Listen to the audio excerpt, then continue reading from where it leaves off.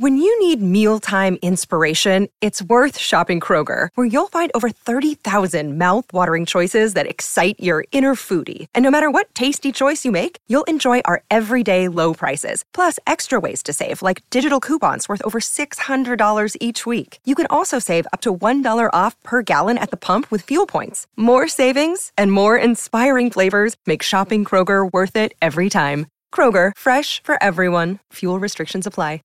Hi, this is James Mercer from The Shins. This is Shirley Manson. This is Lo Tolhurst, co-founder of The Cure. This is Huey Lewis giving you the story behind the song. The Story Behind the Song is back with an exciting second season. We peel back the layers on music's most iconic hits with legendary artists like The Killers, Heart, the B-52s, Violent Femmes, Jewel, Huey Lewis, Modern English, and more. To keep the music flowing, we'll be sprinkling in classic episodes from our archives between each new one. So check out The Story Behind the Song wherever you get your podcast. So you want to be a rock and roll star? No? Well, how about a podcast star? Well, as it turns out, there's a new all-in-one platform just for you. It's called Anchor, and it's the easiest way to make a podcast. And check this out, it's free.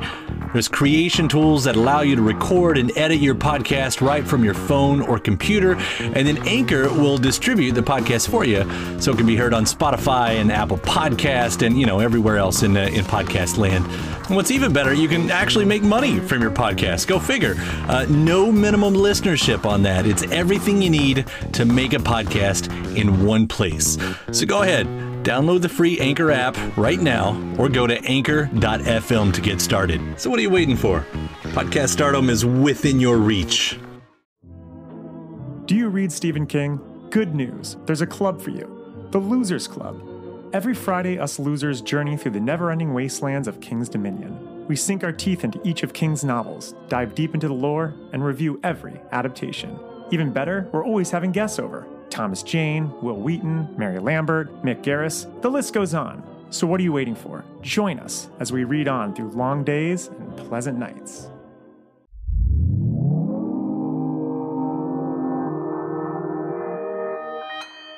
Consequence Podcast Network.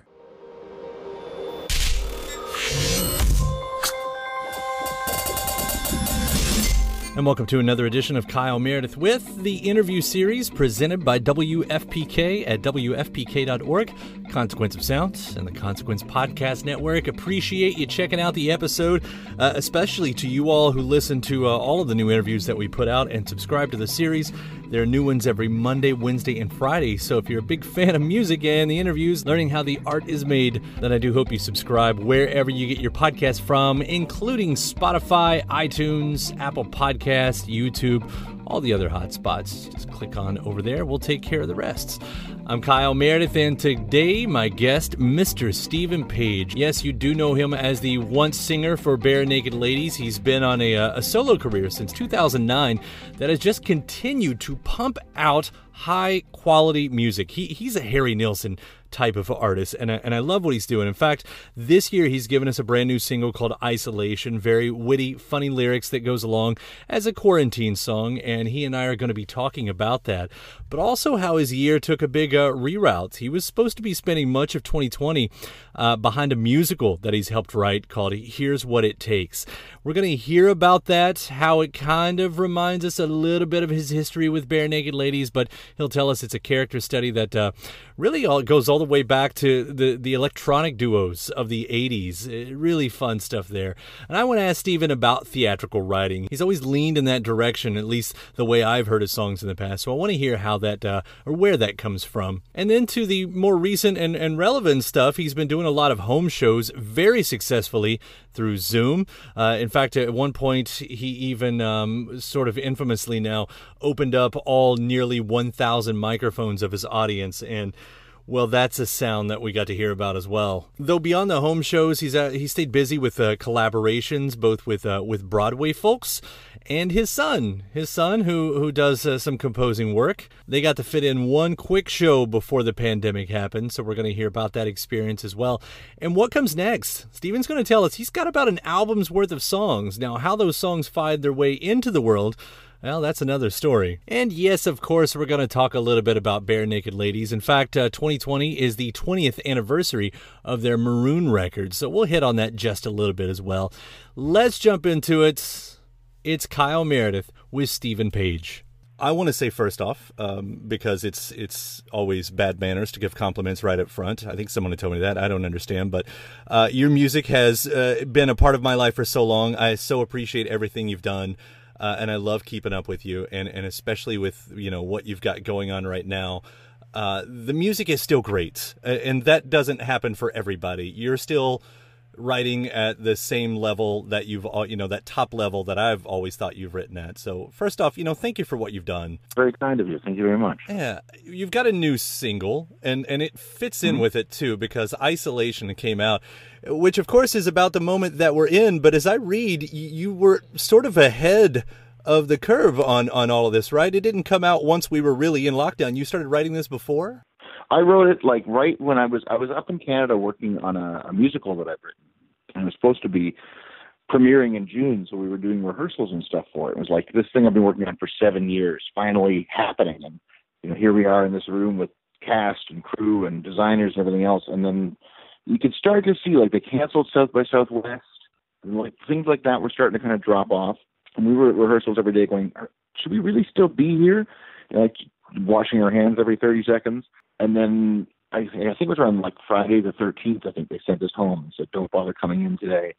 Just wait this out. And we kind of thought that meant we're going to be locked down for a few days while they figure out what's happening, or maybe a couple of weeks. And so I was sitting there in the apartment I'd rented up there, kind of panicking, going through social media and news and constantly texting people.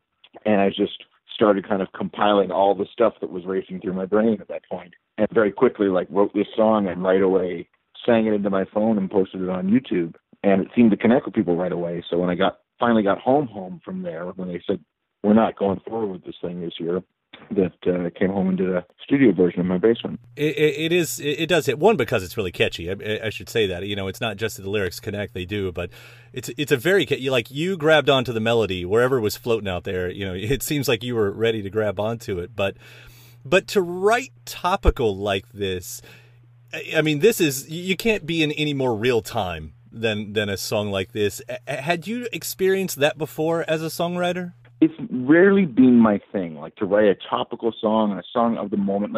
I tend to write songs more about, either it's about a snapshot, I'll look at a character that I imagine in a situation and write something from their point of view.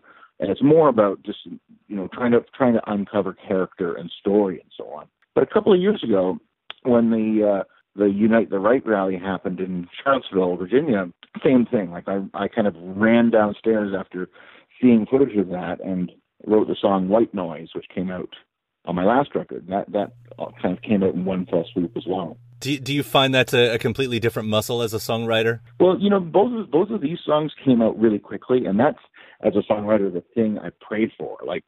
Leonard Cohen has a famous quote where he says, if I knew where songs came from, I'd go there more often. And I hate that it's tragedy or it's something that makes you upset that is the thing sometimes that triggers a quick song. But I look back at the songs I've written over the years, and so many of them were labor intensive, or they took, I had a portion of a song that I didn't know what to do with, and it took me 3 years before I kind of figured out what the song was actually supposed to be.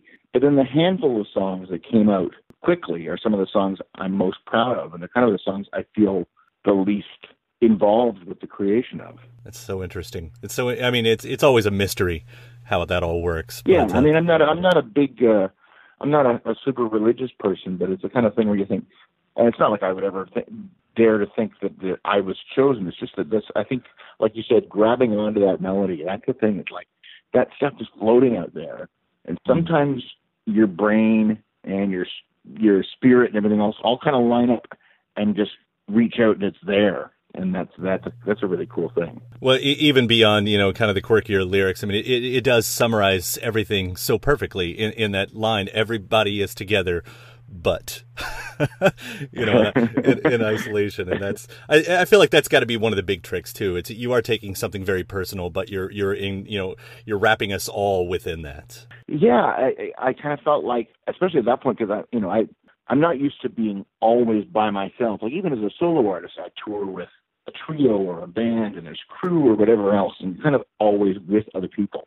Here I was kind of by myself, not with my wife or my kids or my pets or anything else, working on this show up in Canada. And my partner that I wrote the musical with, the playwright, was down the street in his house, and we were both kind of terrified to leave our houses, constantly texting and calling each other back and forth. And I kept thinking, there are people everywhere just holed up in their bunkers, wondering whether to go out or not. Well, people are finally starting to get brave, and I feel like it's the wrong time personally.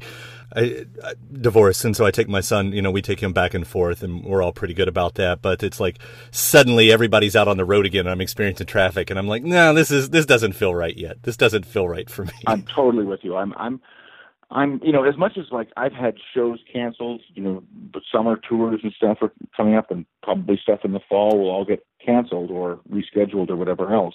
And I hate that. I hate that because I love what I do, and it's also my main source of income. So it's frustrating and it's anxiety inducing, but at the same time, I'm not risking it. And I totally get the same thing. Like my stepson lives with us, and his father lives about an hour away. So there is the back and the forth, and even that like made me a little anxious early on.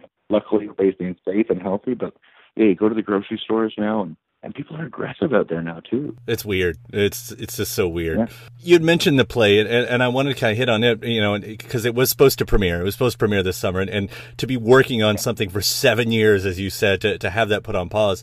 Here's what it takes. Can you tell me a little bit about that, like what we can expect whenever it does happen? Sure. It's a musical about a band, about a duo, not the band that I used to be in. It's not, but it is certainly. There are elements of this, it's about the spirit of collaboration. And those things I certainly learned from my years in Barenaked Ladies. And we get started as a duo, so that's kind of the jumping off point for it. But it takes place, it's about 10 years earlier than us. Like the character's about 10 years older than me. So they started a band in about 1982, and it goes from then up until the present. And so the music gets to kind of evolve and starts very kind of synth pop. I imagine them as being part of this legacy of these, one of my favorite forms of music, the duo, the electronic duo like Soft Cell or Eurythmics or Sparks or whatever else, where you've got the kind of the studious young scientist behind the keyboard and the emotive front person. And that's kind of the archetype that these guys were built around. And then they kind of try to make it work through the rest of the 80s and 90s and eventually break up and then come back together later in life and kind of look back at their story. But musically, basically my last 2 albums are largely songs from this musical, which I didn't want to admit when I put the records out just in case the musical never happened. But then there are a bunch of songs that are in the musical that aren't on the last 2 albums, because as we've been working on it, you start doing stuff like, oh, this character here needs to have a song here to say this thing or to move this part of the story forward. And that's a whole different way of working than I've ever worked before, which is weird and exciting. And also in theater, when you're in rehearsal and everybody's sitting there waiting and they go, yeah, we need to change this part, or we need to cut this song and add a new one here, and you got to come up with a new song for them to sing tomorrow. You don't have the luxury that I usually have of mulling stuff over for hours. And sometimes it makes for some pretty great stuff. That's I'll mention really quick. I just had Russell from Sparks on the show last week, and speaking of amazing duos, and I know I'm getting off track here, but just they're still blowing my mind. They're 20 some odd albums in, by the way, and that group is still amazing. Yeah, they never cease to amaze me. Some records I love more than others, but like you could choose one record per decade and go, that is amazing. That's amazing. Like, yeah. Each decade you look at, there's something absolutely kind of groundbreaking and stellar about them, and hilarious and smart. Right, and they're still there. It's still they still got that, whatever that is. They still got that.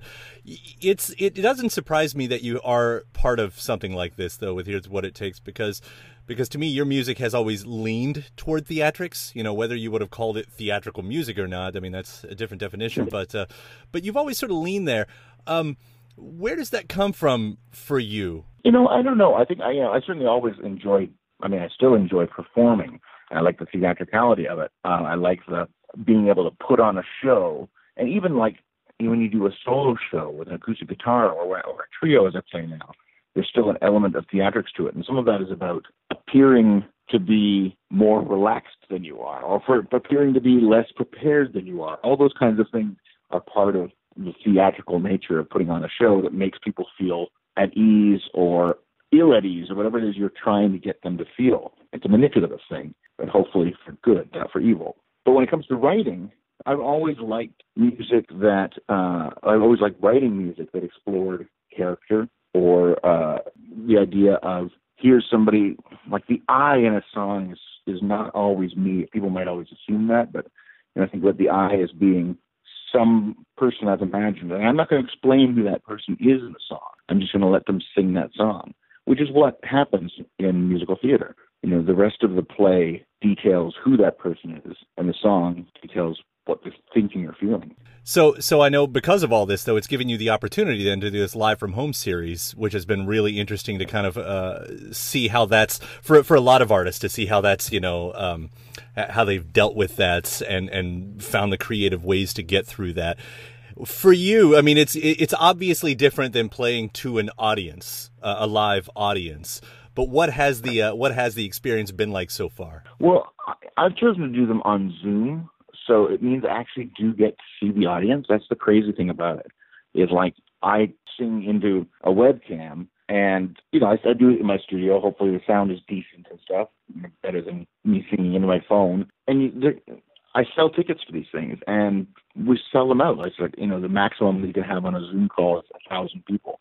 So 1,000 people come and watch on their phones or their iPads or their computers. And you can see them and see their response. It's not the same. It's not exactly the same as sitting in a venue and really, like, when you tell a story, you can feel whether you're losing the audience or whether you can keep going. And you can't fully tell that on watching people on a Zoom call. But I think not only is it great for me, it's great for the people on the call to be able to see other people in their living rooms or kitchens or backyards and have a little bit of a sense of community when they're listening to music together. So it's actually been it's been very moving for me. And the weirdest thing also is, like, I finished with these shows. I do like a full-length set, and I'm drenched in sweat. It's as if I did a show in a club or a theater or something like that. Like, it's still, I'm going for it. And it's something I don't know if I would do that if I was just singing into an empty lens. Yeah, I did see of course, you unmuted nearly 900 mics of your entire audience.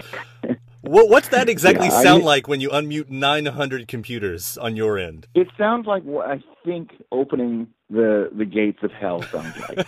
I mean, I knew it was going to be chaos, but what I thought was I actually had some friends helping, like, to co-host this so they could, mute and unmute the stuff for me.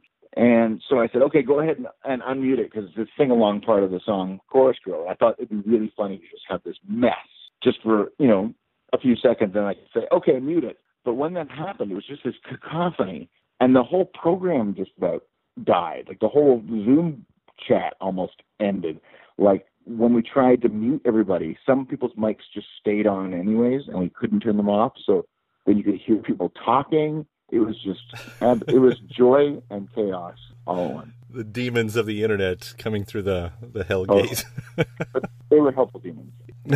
I know this has also given a lot of people chances to take on collaborative projects that they might not have had time for. We've seen, classic movie casts be able to get back together because they got nothing else to do. And I've seen that you've been able to do some stuff like that as well. I mean, these guest appearances, there was one that was a Broadway thing about staying 6 feet away. I mean, do a lot of these come through at this point? Are you able to take on stuff that you wouldn't usually? Yeah, I mean, I actually do have a lot of requests, and I'm always flattered that people remember I exist. But, you also make friends along the way. And that Broadway one was done by this guy, Eli Bolin, who, I don't know if you saw the John Mulaney special, the Sack Lunch Bunch on Netflix. But he co-wrote all the songs for that, and the documentary Now Co-op Sondheim parody and stuff. And I loved that stuff. I just thought the songs were amazing. So I had reached out to him a few months ago just saying, I think these songs are great. Turns out he's a fan of mine, which is awesome. So when he put this song together, asked me to be part of it, which I was thrilled to be part of. And then, I also have this other band called the Trans-Canada Highwaymen, which is 4 frontmen from 4 Canadian bands. So it's myself, Chris Murphy from Sloan, Mo Berg from The Pursuit of Happiness, and Craig Northey from The Odds. And so we all kind of play each other's songs and trade off instruments, and we tour and have a good time doing that. But we haven't been able to be together, so we've been making videos in our basements and backyards and stuff. We're in the middle of our third one right now. We did one version of a Bare Naked Ladies song, Alcohol, that's out there now on YouTube and stuff. And then there's another one of a Sloan song, and then we're recording a Pursuit of Happiness song. So that's been a fun thing to be able to, a fun project. I'll tell you, I think those moments are important, especially for an artist if you have those opportunities too, because, and I'll try not to get too heady here. I was reading a report recently where some scientists say the really weird, funny thing about all this is we'll forget most of this. In a few years, it'll be a pop culture moment, but because we weren't using our brains and our memories or to make memories, we weren't doing anything to make memories. There's not going to be much to latch onto. And I think that's why the collective moment of everyone said March felt like it lasted so long, but where the hell did April go?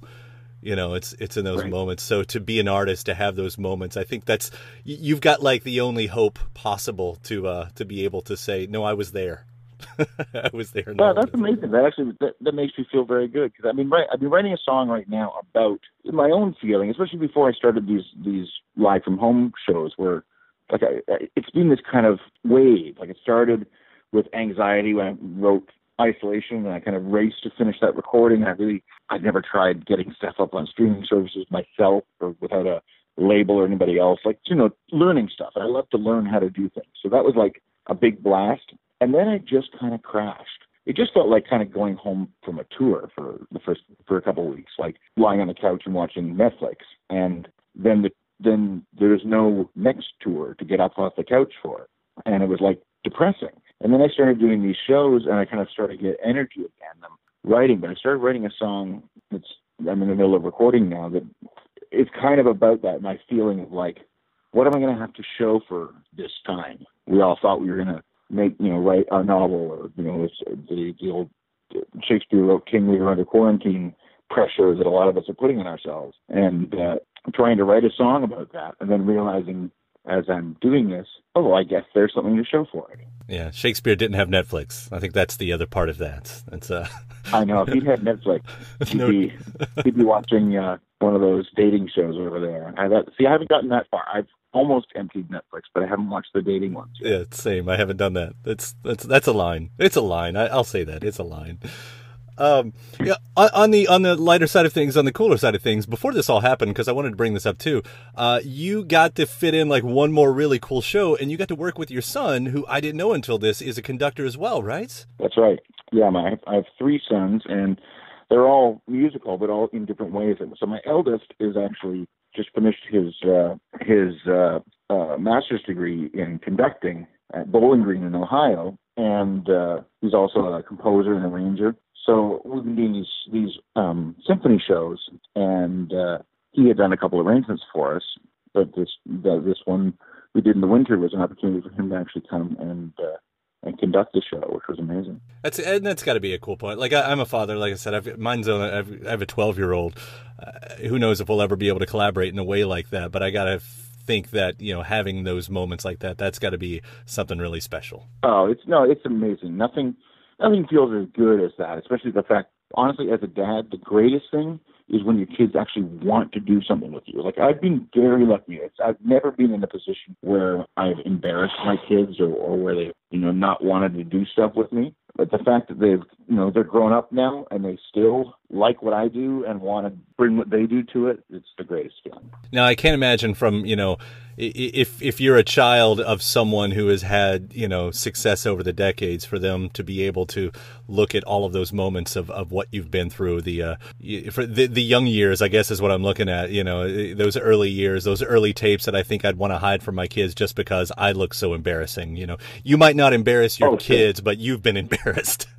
Oh, totally. But they were there for a lot of that stuff. Like, all that time, like in the 90s, my eldest would have been, 2 when Stunt was the big album. So he was around, grew up on the tour bus, saw the shows a million times. It was just part of his life. So he feels kind of sentimental about it, I think. And also the other great thing about my kids is they're all nerds in the best way possible, like his dad.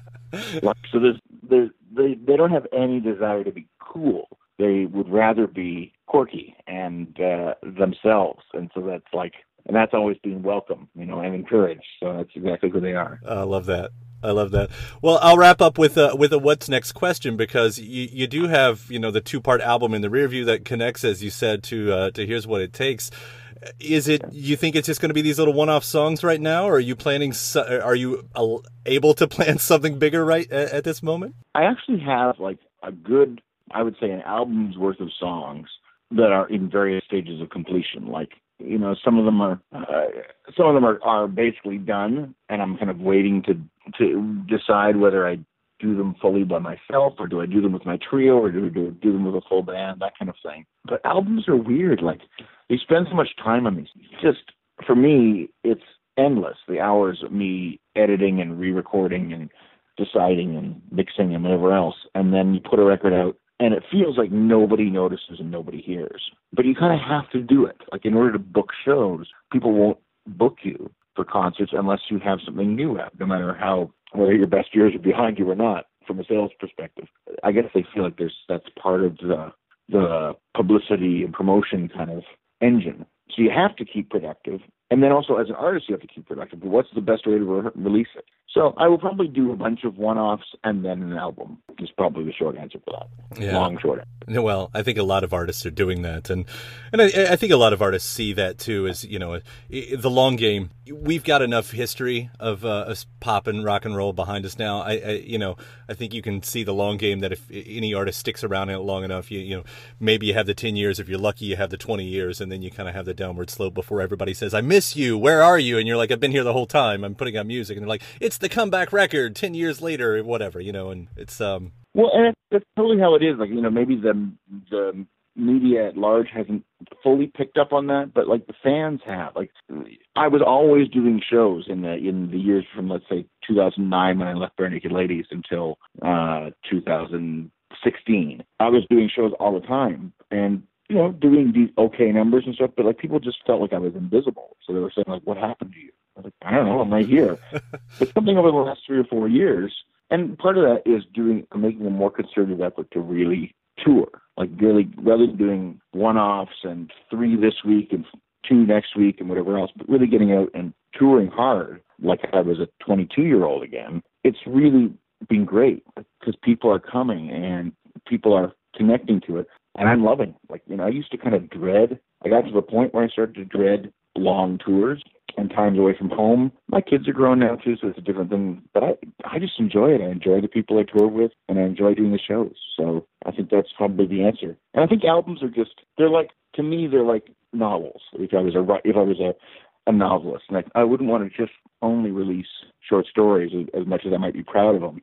I think you kind of want to be able to signpost your life by saying, this is what I did in this year. That's how I've measured time for the last 25 years or so I may as well keep doing that. Well, I'm not surprised. I mean, you were, even if it was by accident, you were a trendsetter of how to be an indie artist right from the Yellow Tape beginning, in 1990 or whatever that was back then, to see you still finding ways, whether it's the Live from Home series or what. I mean, this seems like what you're really, really good at on the business side of it. I love seeing that. I love watching it. So I'll keep watching that. Yeah.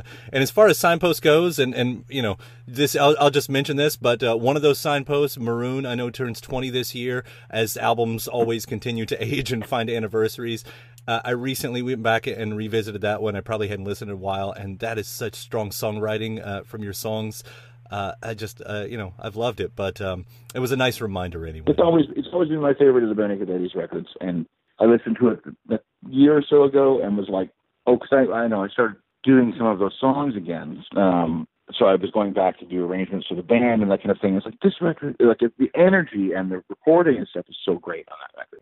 I'm super proud of it. Well, I love what you do. And Stevens, thank you so much again for taking the time to talk to me about everything you have going on. I'll definitely be, paying attention with these Live from Home series, and I can't wait to hear what the next song sounds like as well. Well, it was great to talk to you. Thanks so much. All right, man. Take care out there. All right. Take care. All right. Bye. Bye-bye. My thanks to Steven Page. Again, the brand new single is called Isolation. You can find it out there right now. Really looking forward to what comes next with him. Thanks to you as well for checking out this episode. Before you get out of here, if you're not already a subscriber, I do hope you hit that subscribe button wherever you're listening from so you can keep up with us and the brand new interviews that we put out every Monday, Wednesday, and Friday. Find us at iTunes and Apple Podcasts, Spotify, YouTube, wherever you're listening now, wherever you get your podcast from. Type in Kyle Meredith with, subscribe. We'll take care of the rest. It's a great way to keep up with your favorite artists and discover new ones, know what's happening in the music world. After that, head to WFPK.org. That's where I do a show Monday through Friday at 6 p.m. Eastern, an hour full of song premieres and music news, anniversary spins, and bonus interviews. Again, that's WFPK.org. Consequence of Sound, they've got your music and film news. You can also find me on just about any social media platform at Kyle Meredith. Like and follow along there as well, please. That does it for another edition. I'm Kyle Meredith. I'll see you next time.